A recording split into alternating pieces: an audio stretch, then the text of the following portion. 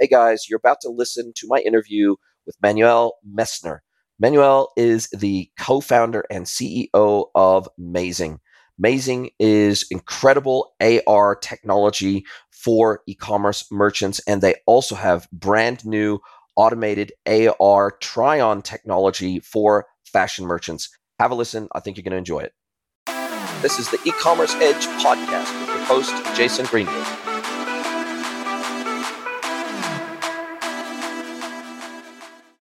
Hello, everybody, and welcome to another episode of The Pod.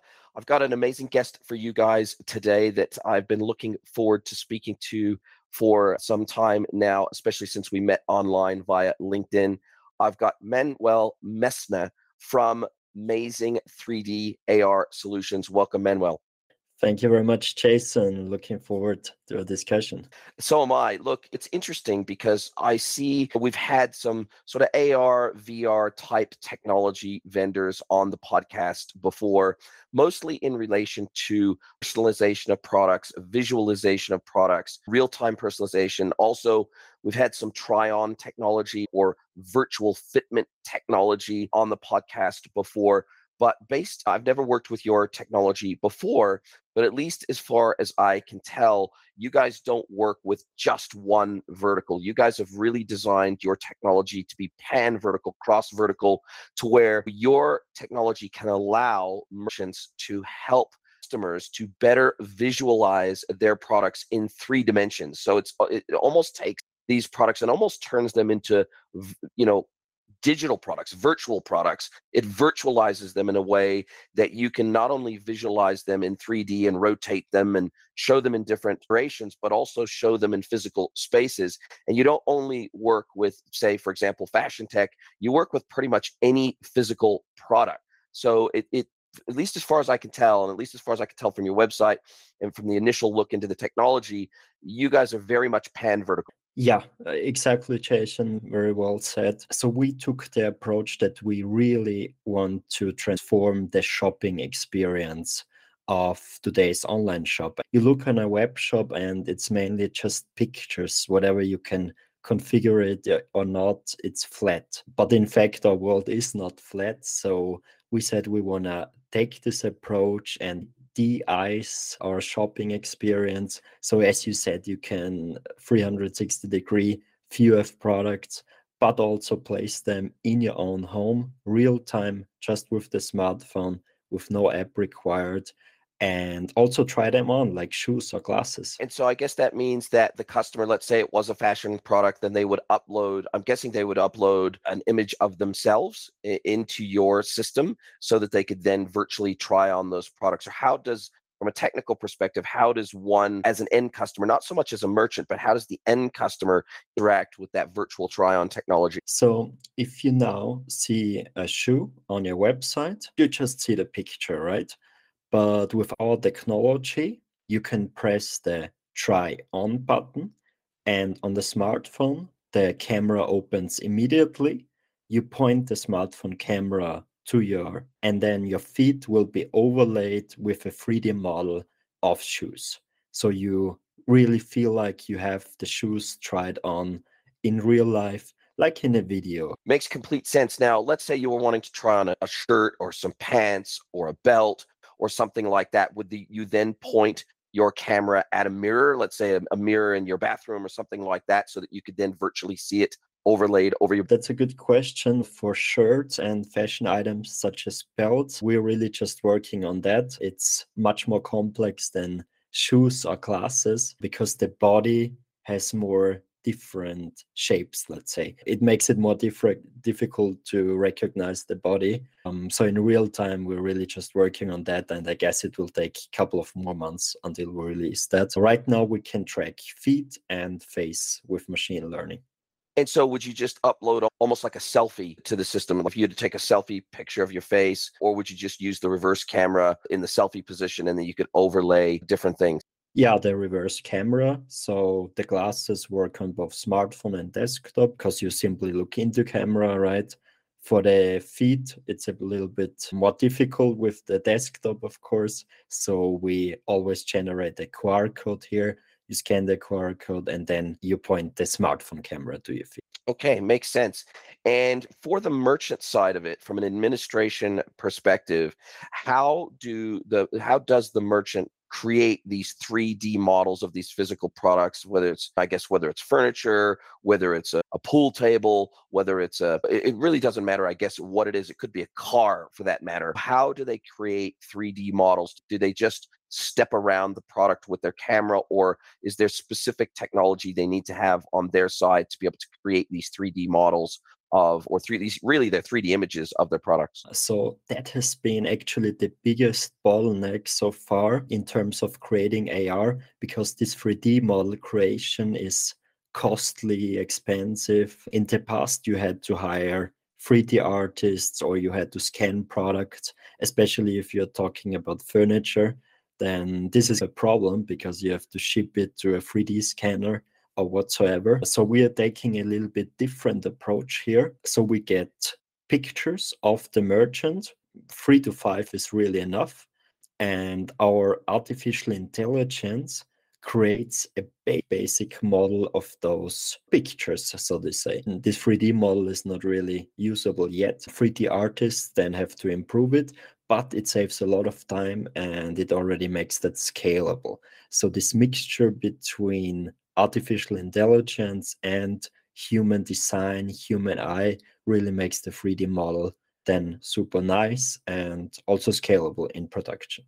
And so do you consider yourself a SaaS platform, or do you consider yourself a SaaS platform or tech platform plus a professional services, managed services type of service, to where you guys provide the 3D artists, or is the merchant expected to use your technology, upload the images, begin the stitching of the images together in your technology, also have a 3D artist on staff? How does the model of merchants actually engaging with your technology work? So it's actually a mixture. Mostly merchants don't really know how to use AR yet. So I think this personal contact is very important. If we will walk through the process real quick, like a merchant would contact us, we see what kind of technology fits him, if he or she already has 3D models. If yes, okay, I'll simply open the SaaS platform for the merchant. They can upload their own 3D model, choose the AR tag, so whether it's virtual try-on or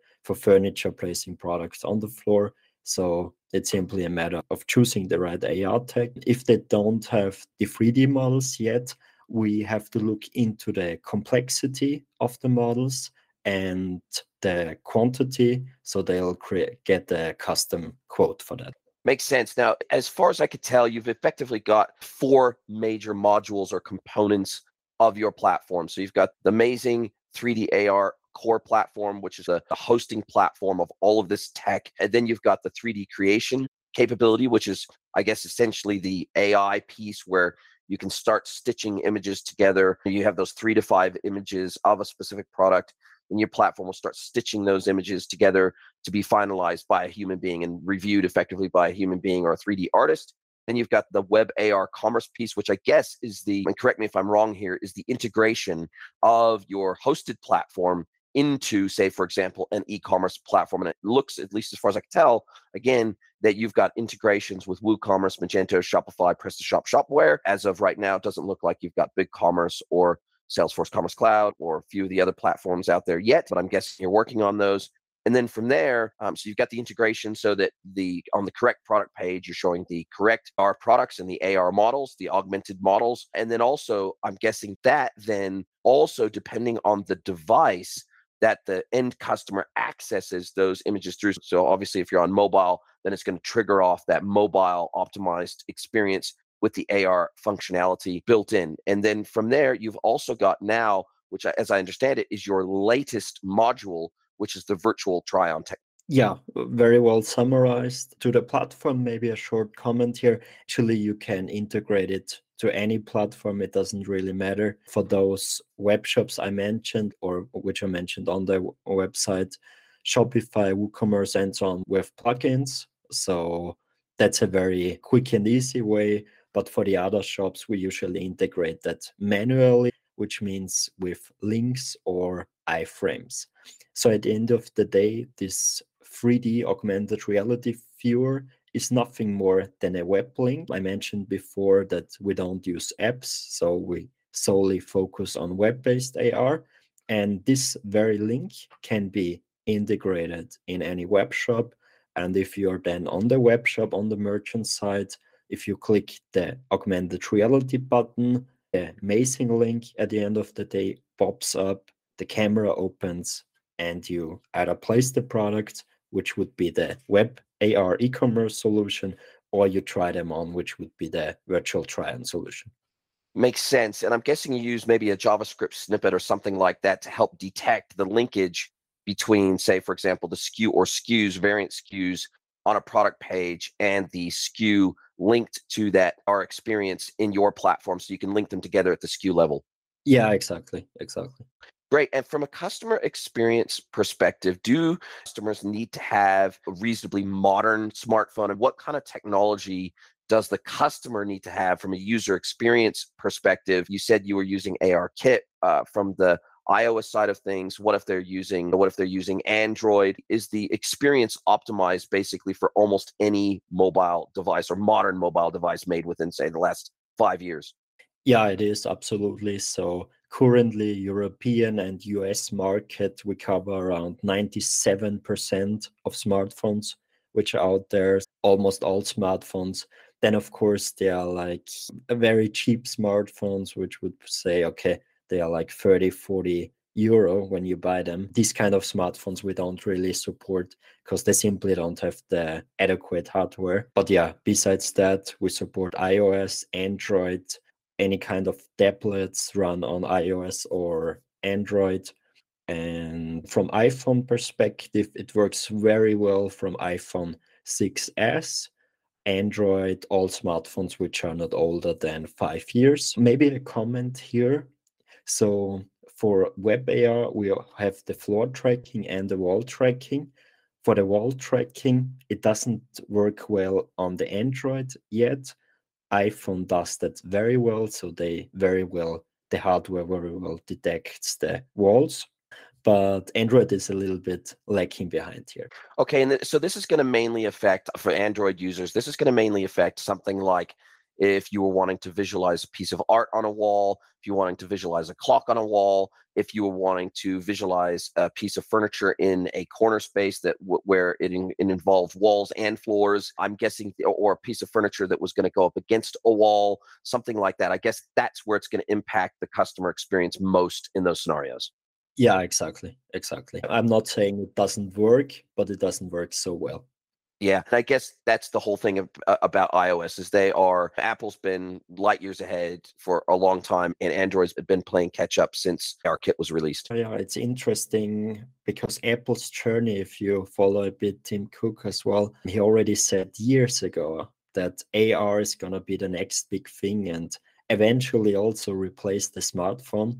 So already looking a bit in the future here, it's really interesting how Apple drives this change and how deeply they believe in this next evolution of devices at the end of the day. And we really want to be at the forefront here and help e-commerce shops already implement AR now, today.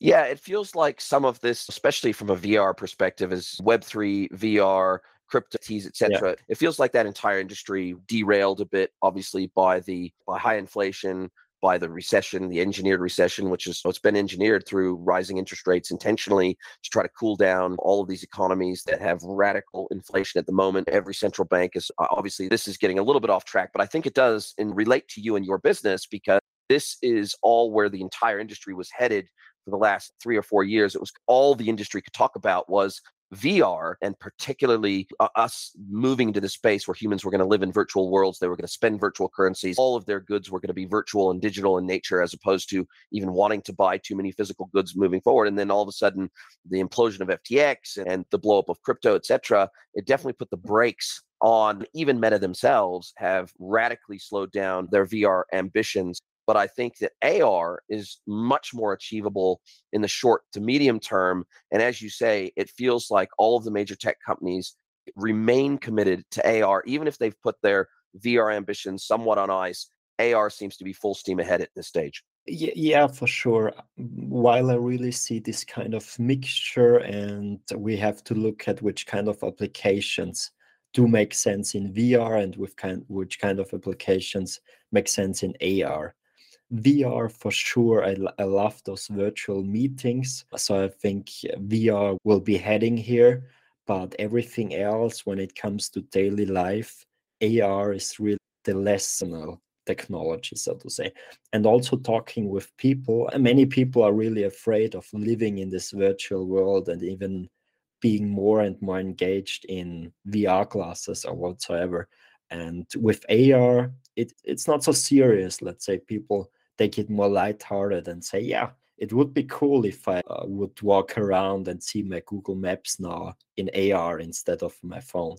But they don't want to sit around in their own home and just live in this virtual world and don't meet friends anymore in real life.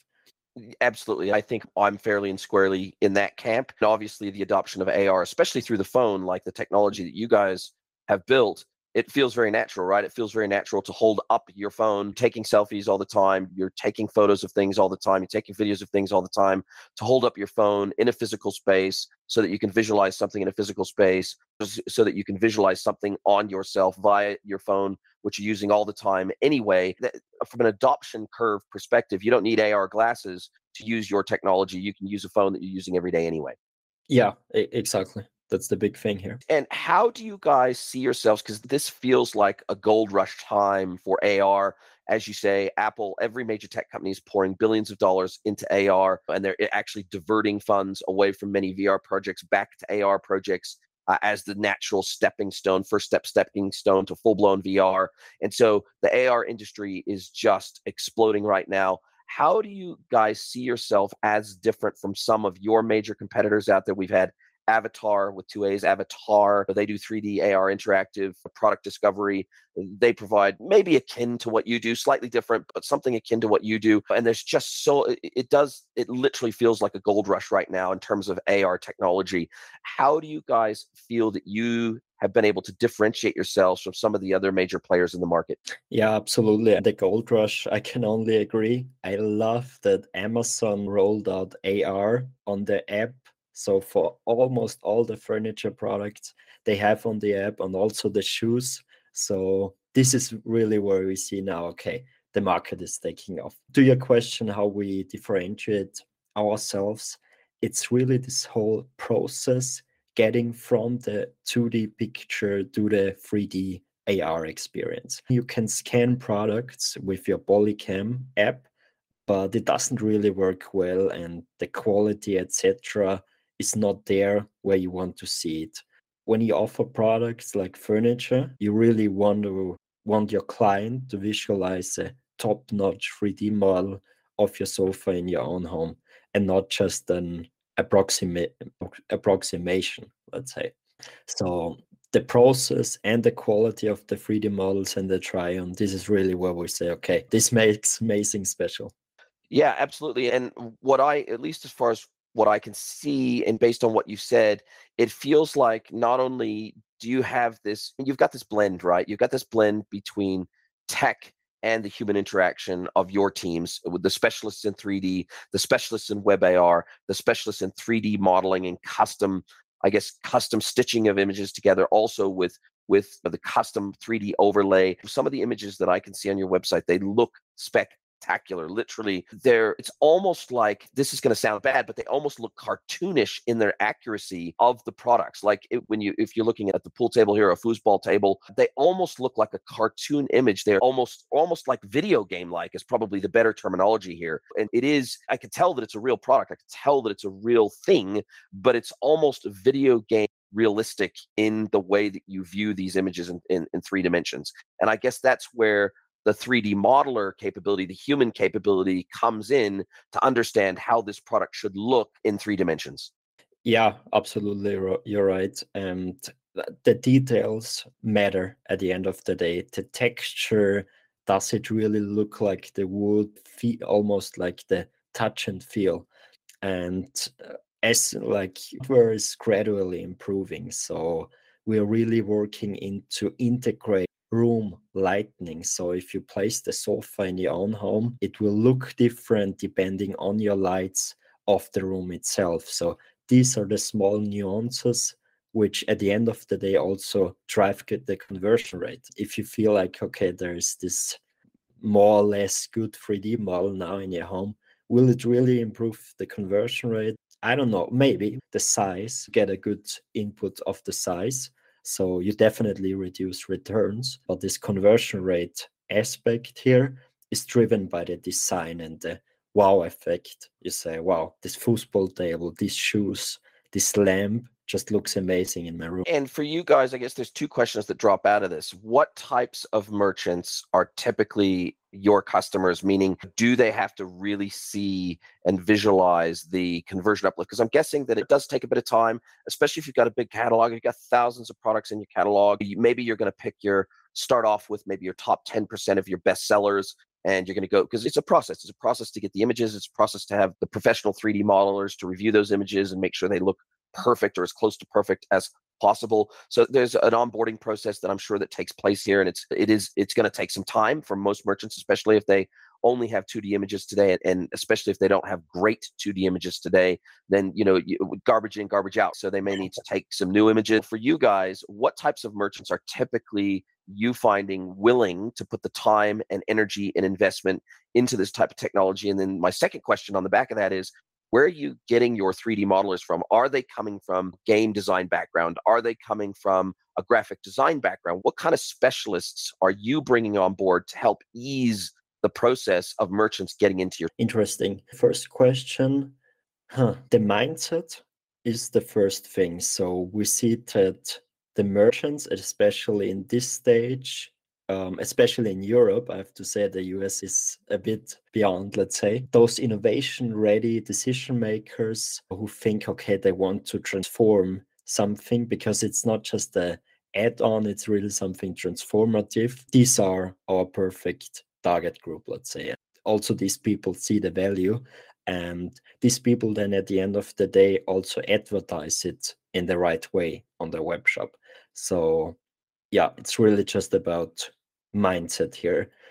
Niche wise, it's so different. We have a lot of canvas shops, we have a lot of furniture retailers. We also have very big furniture retailers who are actually quite old school in their mindset, but might have seen the AR solution on Amazon and thought, okay, all right, now maybe it's time to step up our game and also do AR here. Yeah, makes sense. And then in terms of internal talent that you guys look to take on board, where are you finding the talent? Are you taking raw graphic design students straight out of uni and then training them up specifically in your tech? Are you finding that you need to find really experienced designers, ex-video game designers, etc., that can really come on board and hit the ground running with you? The big advantage here was that my brother and co-founder, he had very good knowledge in 3D. So we onboarded a lot of, let's say, rookies and trained them, because game design, also construction 3D design is very much different, and you don't really find this AR 3D model design talent, and it's very much different actually to all the other 3D modeling techniques you find here. So we really say, okay, we just train them and improve over time with client projects. Yeah, makes sense. Obviously, your tech is unique and specialized in nature, so it makes sense that you would effectively have to onboard people through your own process to ensure that they're trained in your way of thinking. It's not just tech, right? It is trained in your way of thinking, your way of seeing the world, your way of seeing how products can be optimized for better conversion, a better customer experience. And so I guess if they come from, say, for example, a video game design background, they don't necessarily have the e-commerce chops required to see the world through that commercial lens. And so it makes sense that you'd have to onboard them into this commercial mindset, because at the end of the day, you guys have to help create valuable commercial outcomes for your merchants. Otherwise, they're going to drop your technology. If they don't see a conversion rate uplift, they're going to churn, right? And so I guess at the end of the day, you're looking to help create commercial outcomes for your merchants. Yeah, absolutely. But it's not just about conversions, but also returns. So some of our clients, that say conversions stayed the same, maybe even decreased slightly, but the returns decreased in such a profound way that they save a lot of money, that it doesn't matter, and they are just happy that they have less returns, especially when we talk about bulky products like a foosball table or furniture. Believe it or not, retailers very often said people ordered a sofa and didn't even measure if it's gonna fit. So that's of course huge costs here for the furniture retailer to send it back. Yeah, absolutely. No, I can totally see that. It makes absolute sense. And certainly not only from a returns cost perspective, but from a customer happiness and retention perspective, even if conversion rates stay the same, but you have much happier customers at the end of it, they're buying the right products for the right situation and they're not returning them, then that means that you're likely to retain them at a much higher rate. And as we know, with exploding CAC costs, it's much better to retain a customer than it is to try to go out and get a new one. So I guess there are dramatic commercial benefits on either side of the coin. Yeah, for sure, for sure. And as we know, people are sometimes too lazy to send products back. But in this way, we can really make sure that the client will like the product, the size fits, and so on and so forth. As you mentioned, the customer satisfaction level, what we've heard from merchants, from retailers, also goes up. Yeah, makes sense. Makes sense. And I see that you've got the pretty traditional SaaS model of charging for your platform. So you've got these levels, you've got these three primary levels built into how you price up your technology. And but it's not 100% clear to me. So maybe you can step me through this. You've got the level one, which is free, Things, Carpets, 3D templates, which is the 3D creation phase. We've got the level two, furniture, fireplaces, machinery from €50. Then we've got level three, €290. And I'm guessing those are monthly fees. Level three is hot tubs, saunas, houses, that kind of thing. But is this based on the number of SKUs? Is this based on the number of images that you host and create? Is this based on number of conversions of those products when they've viewed the 3D images of the products and then they've converted? How does this translate into a real world costing for them? So the first step, as you now saw, is the 3D model creation. So this depends on the model complexity and quantity. Of course, if they don't have 3D models yet, things, artworks, carpets, and so on is free. So they can create that in real time on our platform. There's not a lot of human modeling effort to be done. And the other levels are like furniture is medium, I would say. It's around €50 per model. So the AI human 3D creation. And then we have a lot of more complex products like hot tubs, saunas, and so on, where we really need to look into those tiny details. This is like the initial integration fee, has nothing to do with SaaS actually.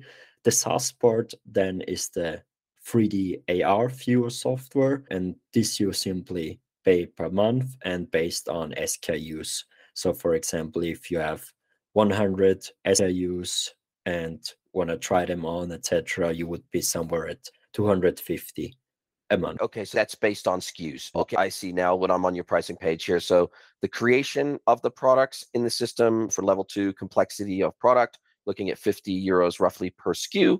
And then when we get into the SaaS hosting side of things, that's based on basically catalog size, complexity of catalog, etc. So basically, it looks like your enterprise level, the most someone would pay for that ongoing hosting, the analytics, the integrations, animations, hot spotting with linkage to specific, maybe multiple products within one image, etc. That's €249 per month. Yeah, exactly.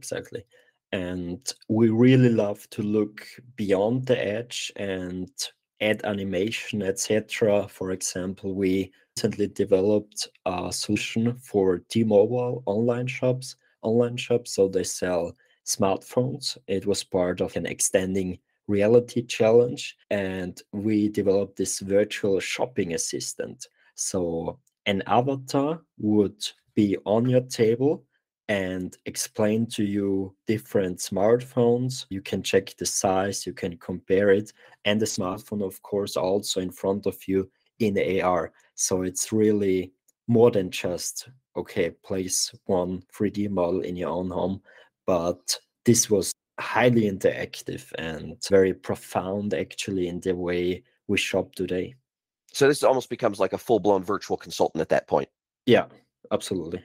Okay, and look, even at 50 euros per SKU, if you've got 20,000 SKUs in your catalog, that could get expensive pretty fast, in terms of overall investment on board your catalog into the platform as an initial setup cost. So would you recommend in those scenarios, look, pick the top 10%, pick the top 20% of the products in your catalog, or the high friction products in your catalog that perhaps are the hardest to visualize in a physical space, or that are subject to the highest returns? Maybe do you help merchants go through a process of search and select of the products in their catalog that are the most appropriate, or maybe the most high ROI to onboard into your technology, as opposed to just taking the shotgun approach and doing everything all at once? Yeah, I always recommend it. Start slow, so to say, test it out. How do your clients really use the AR? And the most obvious way is, of course, checking which kind of products bring the most revenue.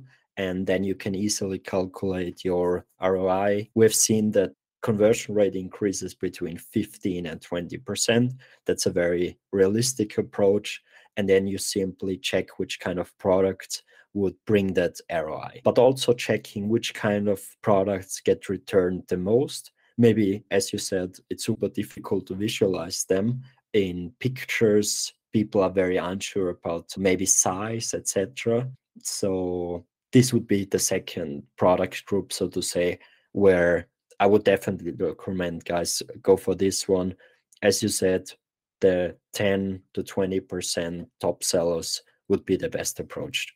Makes absolute sense. That's how I'd approach it if I was administering an online store. That would definitely be where I would start. And those high return items, high friction items, those are the items that I would absolutely start with in terms of investment. Makes complete sense there.